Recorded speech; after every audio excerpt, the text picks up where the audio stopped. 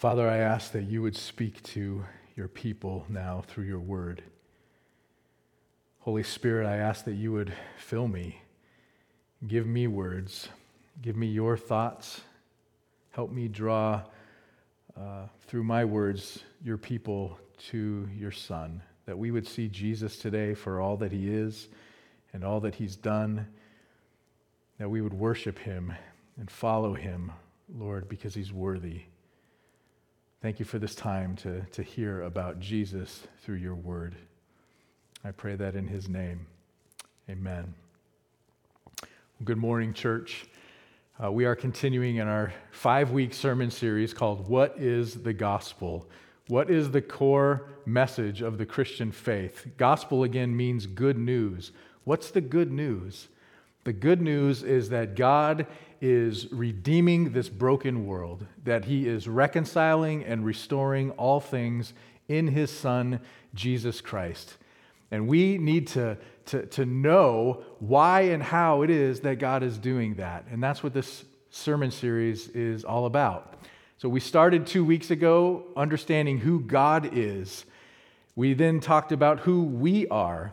And in that, we were able to see both a perfect and good plan of God for his creation, to glorify him, to live in relationship with him and with one another harmoniously, righteously, beautifully, holy, forever.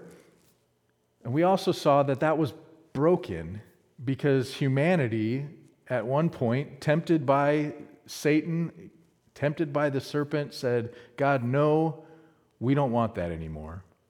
We don't want to find our identity and our significance and our worth in you as your image bearers. We'd rather look to ourselves or some other created thing for our identity and our worth and our significance. We don't need you. And that willful act of rebellion is what the Bible calls sin.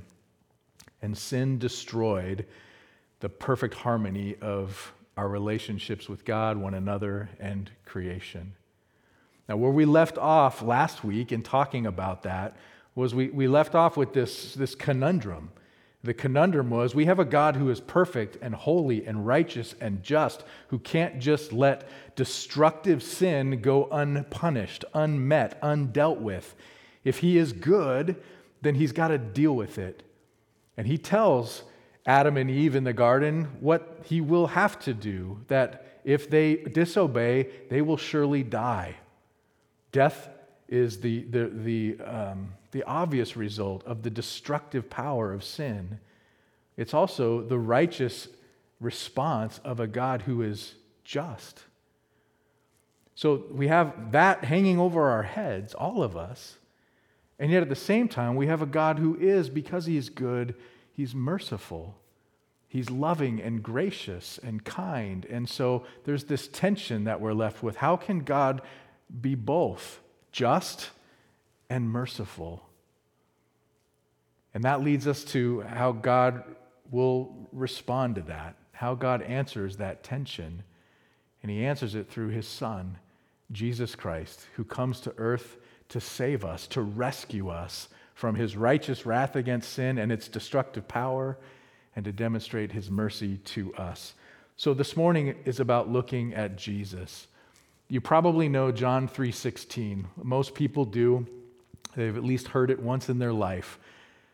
And it says this, "For God so loved the world that he gave his only begotten Son, that whoever should believe in him would not perish, would not fall under that ultimate death penalty of his righteous judgment, but would have everlasting life, would receive the mercy to be restored to what we were created to be." What I want to do this morning is help us to see 3 different ways how it is that Christ can accomplish that rescuing work. Who is he, and how does he save us? So the first thing I want us to understand about Christ is that Christ is the image of God. And in that regard, he's our example. Think about this with me. If sin destroyed us because we were made in the image of God, and we said we're not going to look like that anymore. The image of God is broken in mankind.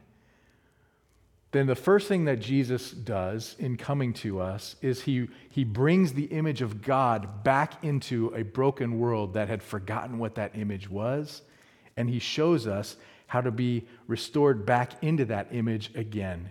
He's bringing back together the broken image. Let me explain where I'm getting all this from. Colossians chapter 1, verse 15 is a great place to start. It says this. It says of Jesus, he is the image of the invisible God, the firstborn of all creation. Now notice there that there says something different about Jesus than it said about Adam and Eve back in Genesis chapter 2. They were made, we are made, humanity, in the image of God. It doesn't say Jesus is in the image of God. It says he is the image of God. He is the essence of the image. The Son is the image, in other words, in accordance with which human beings are formed. He's not the reflection, he's the object. Why is that important? Well, again, remember our starting point in the gospel. If it starts with God, and we learned last week that we were made in the image of God so that we would reflect him into our world. We would bring him glory in that way. That's our primary purpose for existence. We glorify our Maker by reflecting him as he made us to do, and because he is our Maker, we're accountable to him to do so. But again, we failed. This is where sin has entered into the world. We've all sinned against him, and therefore we can't fix that problem. Again, that image is broken. That image has been marred. It's sort of like if you have a mirror. This happened in my house actually this week. A mirror falls off the wall and shatters and breaks. The mirror can't fix itself, right? It's nothing it can do. It's just broken. It would need to be recreated. It would need to be remade to be restored. So if that's our problem, we're broken and we can't fix it, then we need a way forward. We need a way forward if we're going to be restored and if we're going to avoid the righteous judgment of God against our sin. So if Jesus is the perfect image of God, the good news is that in him we find that way forward. We find that way forward. He is both God, he is the object, he is the image itself, he's the mold, and he becomes humanity to live out in a sinless life that image so that he can be what we were created to be but could not be as sinners. We need to know who he is. We need to know what he is, because we need a connection back to God. You know, the ancient rabbis used to ask this question. It's one of the greatest theological questions of the ancient rabbinic tradition. They would say this: where can God be seen? This is what they would ask. Where can God be seen? John chapter 1 answers that ancient rabbinical question in Jesus by saying this: no one has ever seen God. The only God who is at the Father's side, the Son of God, the second member of the Trinity, he has now made him known. 2 Corinthians 4:4 talks again about this problem of not being able to see God. In their case, the God of this world has blinded the minds of unbelievers. The God of this world being that ancient serpent, Satan himself. Unbelievers' minds are blinded to keep them, he says, from seeing the light of the gospel of the glory of Christ, who is the image of God. Hebrews 1:3 says, he is the radiance of the glory of God and the exact imprint of his nature. This is what Jesus is. This is who he is. He is the way that God can be seen. He's the way that God can be known. The goodness of God can be known.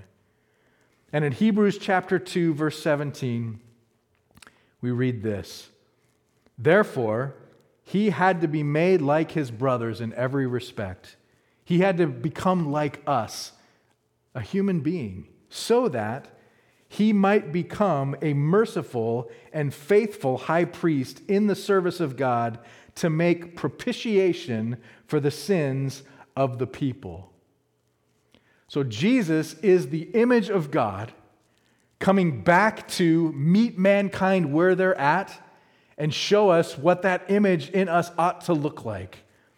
And he comes to us as one of us in the incarnation. He takes on flesh. God becomes a human being so that he might also be merciful to us. We're told here, this big word, to make propitiation for the sins of the people. What does that mean?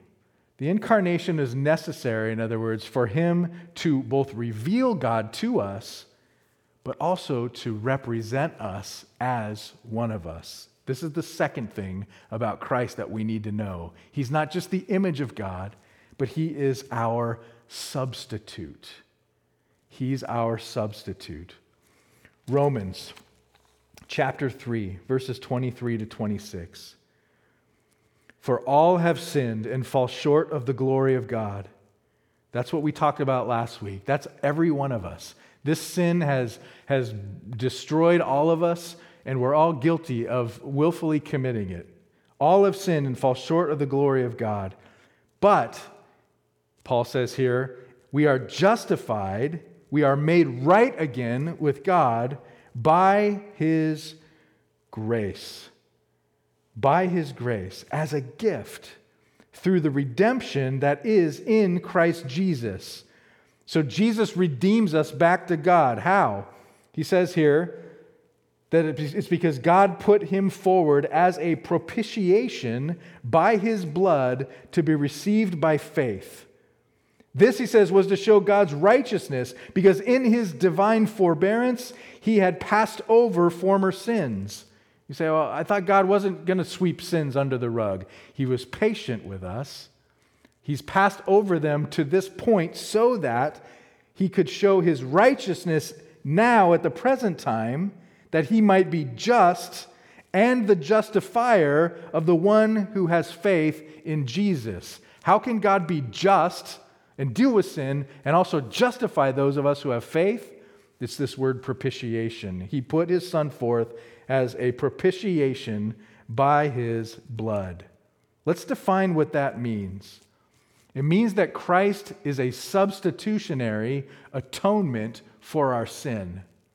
All right? I'll explain this a little bit more. I know these are kind of big Bible words. Substitutionary. He takes my place, right? He steps in where I am rightfully under the judgment of God for my sin. He substitutes and takes my place. He atones for that sin by, in his act now of being this propitiation, he satisfies God's justice, right? So he's the substitutionary atonement for my sin. Again, you're probably thinking, Bill, you got to define this word propitiation more. What does it mean? Propitiation is the removal of the wrath of God against sinners. Okay? It removes that righteous justice and wrath off of us by placing it on our substitute, by the death instead of Jesus. So Jesus is the image of God who restores back to us a closeness to who God is. He reveals himself to us. He comes to us. He shows us what we were made for. But then he's also merciful to us by taking our place so that God's justice can be satisfied on him, not on us. Jesus dies. Jesus bears the wrath of God on the cross for sinners like you and me. Now that's a doctrine, this idea of the substitutionary atonement, that has been greatly misunderstood, especially in modern times. This idea that God would kill his own son in order to appease his own wrath is sort of a concept that moderns struggle with and have a hard time with. Let me give you a quote from one such person, Brian McLaren, who said this: the idea that God would punish his own son for sins that not he, but we committed, he says, that sounds like one more injustice. That sounds like another injustice in the cosmic equation. It sounds like divine child abuse, you know? That's a quote. That's what he said. Another mistaken person has described this idea of substitutionary atonement, or the penal substitutionary atonement, that justice was satisfied when Christ is punished for our sin. He says this is it's like a vengeful father. A vengeful father punishing his son for an offense he has not even committed. Now, it's understandable that people both inside and outside of the church have found that to be difficult to understand. They maybe even morally dubious. Maybe that's a huge barrier to faith for some people. How could, again, a loving God punish anyone, let alone his own son, for something that his son didn't do? This concept seems to stand in contradiction to their understanding of the statement, God is love. If the cross is a personal act of violence that's perpetrated by God towards humanity, but born on his son, then doesn't that make a mockery of Jesus' own teaching to love your own enemies? To treat them as yourself, to refuse to repay evil with evil? All right, those are fair questions and good questions, but they're misguided questions. This misunderstanding discounts the truth of what we've already learned about the nature and character of God. He is loving and merciful, and he's also holy and just. He's all of those things: loving and merciful, holy and just. Because he's loving, God is not content to leave all people under his wrath. But because he's just, again, he can't just sweep our sin under the rug. And therefore, his love and his justice must conspire together to make a way for sinners to be saved from God's justice and to be vindicated. This brings us back to this idea of propitiation. The sin did not go unpunished. It was punished fully as the wrath of God is poured out. His judgment is poured out on Christ. And yet the guilty, us, are shown mercy. John Piper says the ultimate problem that all human beings face is that they're guilty of grievous sin against a holy God. And therefore, God's omnipotent wrath is against them. But the ultimate good news of the gospel is that there is a way to have the wrath of God averted, and that God himself has made the way. The Apostle John says in his gospel in chapter 3, verse 36, "He who believes in the Son has eternal life. He who does not obey the Son shall not see life, but the wrath of God rests upon him." In other words, what John's saying here is that apart from obedience to the Son of God, the wrath of God remains the biggest problem a person will ever have. And according to Revelation chapter 14, as God describes there again the picture of the eternal punishment of sin, hell itself, there will be eternal torment. That's how serious sin is to a holy God. But there is good news for the world. There's relief, there's salvation, there's rescue. Our passage here in Romans 3 says that God has made a way to propitiate, to remove his own wrath against sinners. And the answer is in the death of Jesus Christ, his own Son, on the cross. Jesus removed the wrath of God from us by dying for us. He takes the curse of sin away by becoming a curse for us, as Paul says in Galatians chapter 3. In Romans 3, God again put him forward as a propitiation by his blood. And there's no more wonderful news in all the world than this, that Christ has endured the wrath of God in our place so that our sins are no longer counted against us. All of the judgment for our sins has been dealt with. It's been paid for. It all falls on Christ.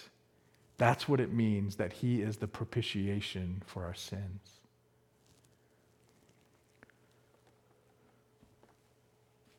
Romans says this. It says, this was to show God's righteousness, because in his divine forbearance he had passed over former sins. It's also to show his righteousness at the present time, that he might be just and the justifier of the one who has faith in Jesus. Who is Christ? He's the eternal God come to us, taking on flesh, becoming fully human. He is the image of God, and he's our substitute. As God and as man, he can both live the perfect, holy, righteous life that we couldn't live. He could be the sinless one who could also go to a cross and die the death that we deserve by taking the wrath of God upon himself so that he could be merciful to us. Justice is met, mercy is given. Now, if we ended just with that understanding of who Christ is and what he's done, it would be enough in some sense. It would be amazing and it would be wonderful news. But that's not the full extent of who Christ is and what he's done. This is not where the work of Christ ends, because 3 days later, Jesus rose again. He didn't just die on a cross for our sins and satisfy the just penalty for sin, but he rose again. He conquered the penalty of sin. He conquered death. And he then ascended to the Father in heaven to continually act on our behalf. What does his resurrection and ascension mean for the good news of the gospel? Well, it means this. It means that death doesn't get the final word. The curse is lifted. So death has no more power. Jesus defeats it, and therefore by faith in him, when our sins are forgiven in him, when we're cleansed by him and restored to the image of God, we can be assured that we too will resurrect, that we too will have this eternal life rather than perishing.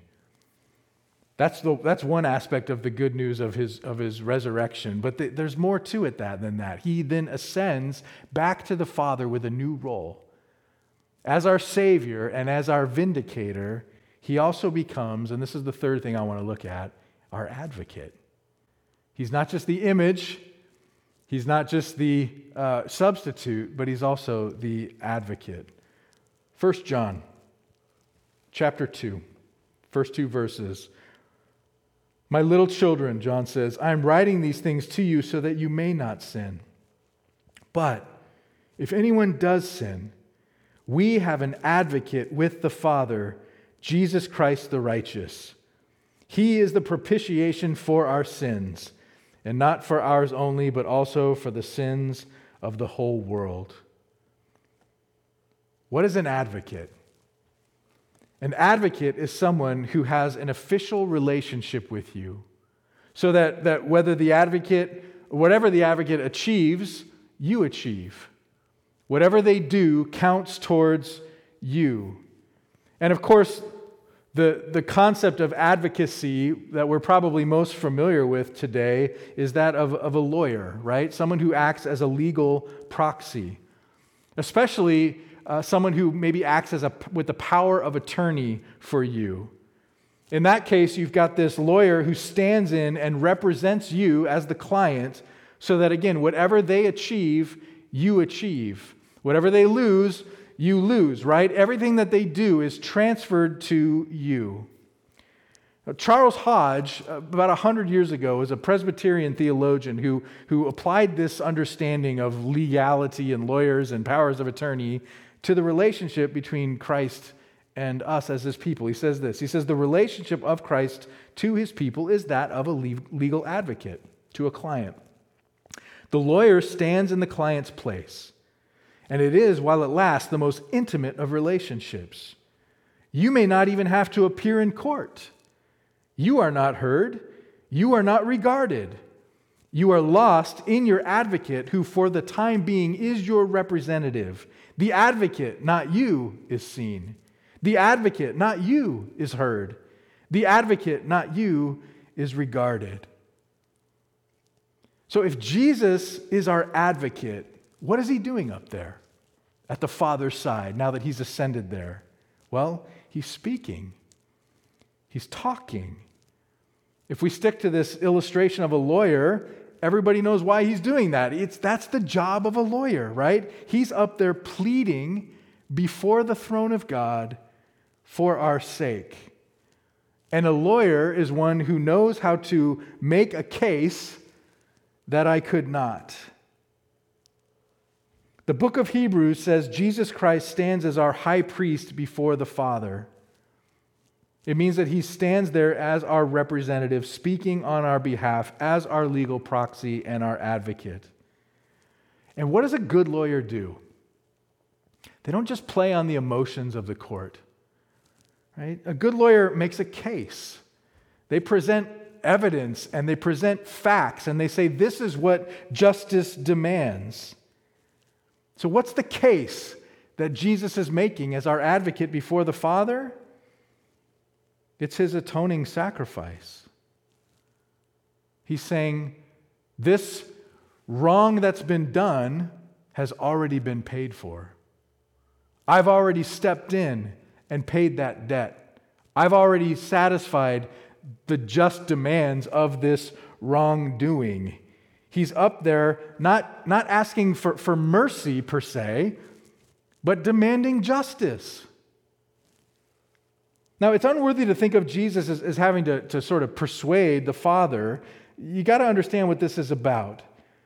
He's standing before the Father, Jesus is, before the justice of God, in other words, and he's relentlessly saying something like this: yes, Father, Bill sinned again.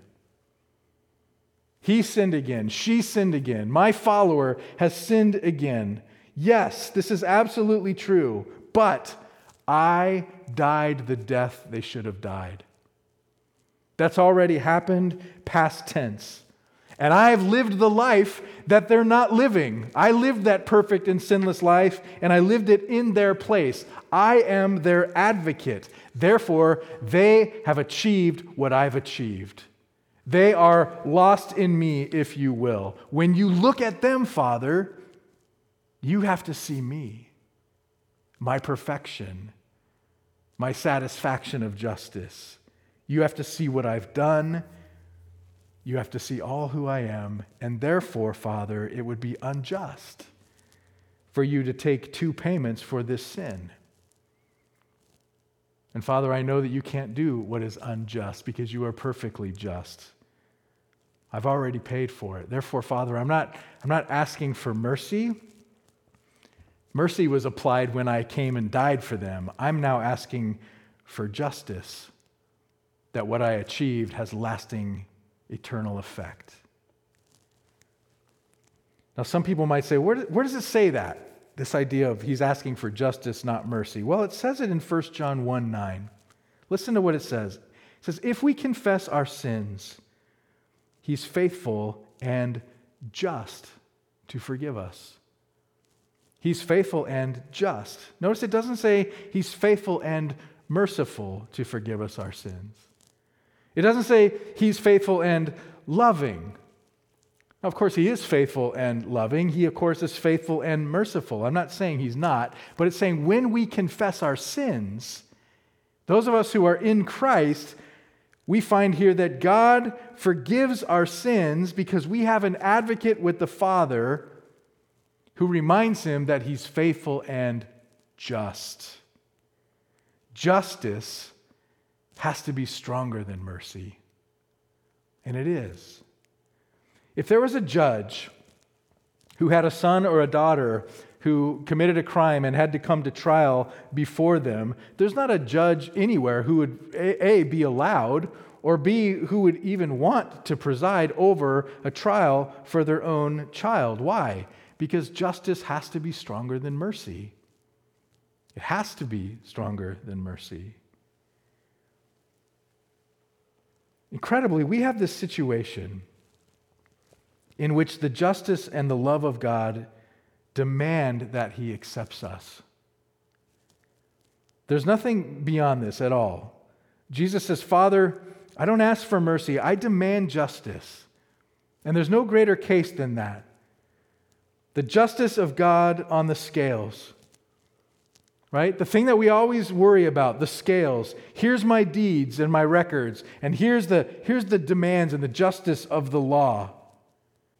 And so my deeds and my records can't possibly outweigh the deeds of the law.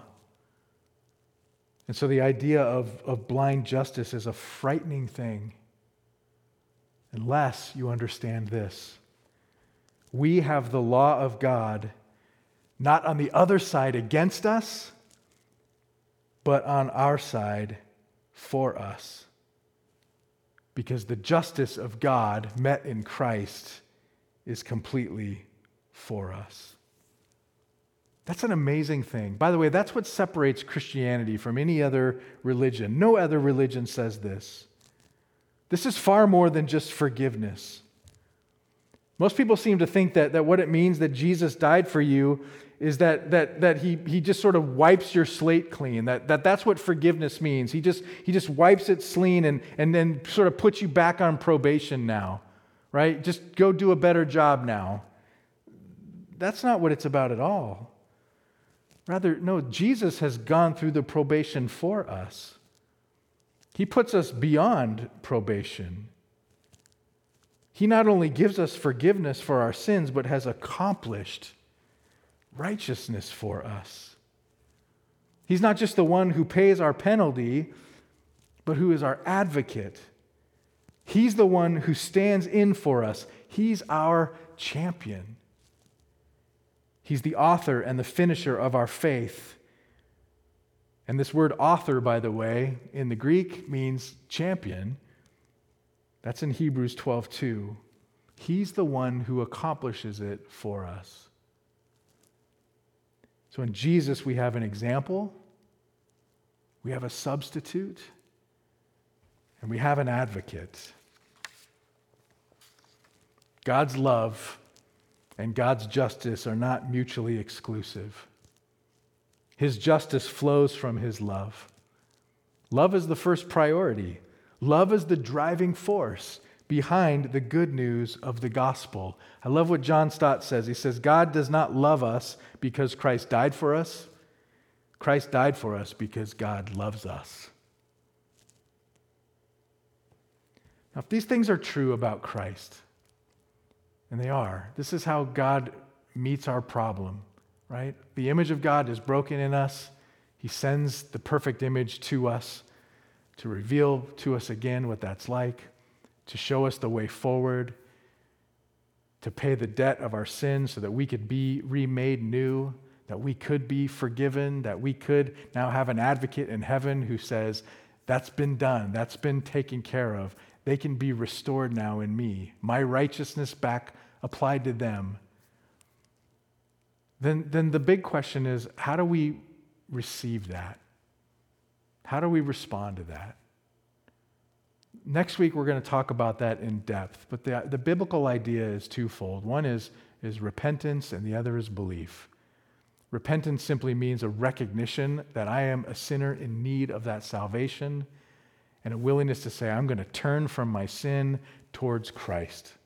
That's what repentance means, to turn from my sin towards Christ. Belief is about trust. It's about placing my all, laying all of my hope and all of my confidence on the fact that what Jesus did on the cross counts for me, that He really did pay my debt. that his resurrection really did conquer the penalty of death, that in him I really can have restoration to the Father and new life, that I really do have an advocate in him. That's belief. Repent and believe. Again, we'll talk about that more next week. But perhaps the Holy Spirit is even showing you right now that that's exactly what you need. You don't need to wait till next week. If you recognize your need for a Savior, if you recognize that you're standing before a holy God is marred by your sin, that you're accountable for that, and that apart from God doing something to rescue you, you would be under his judgment. And now you see God has done something for you in Jesus, then turn to Christ and believe. Confess with all your heart, Jesus, you are the answer to my sin problem. You are the Lord. You are God. You are the image. And I need you. I pray that you would say that this week if you don't yet know him. And I pray that you'll come back next week and allow me to explain to you more of what it means to repent and believe in Christ. I'll see you then.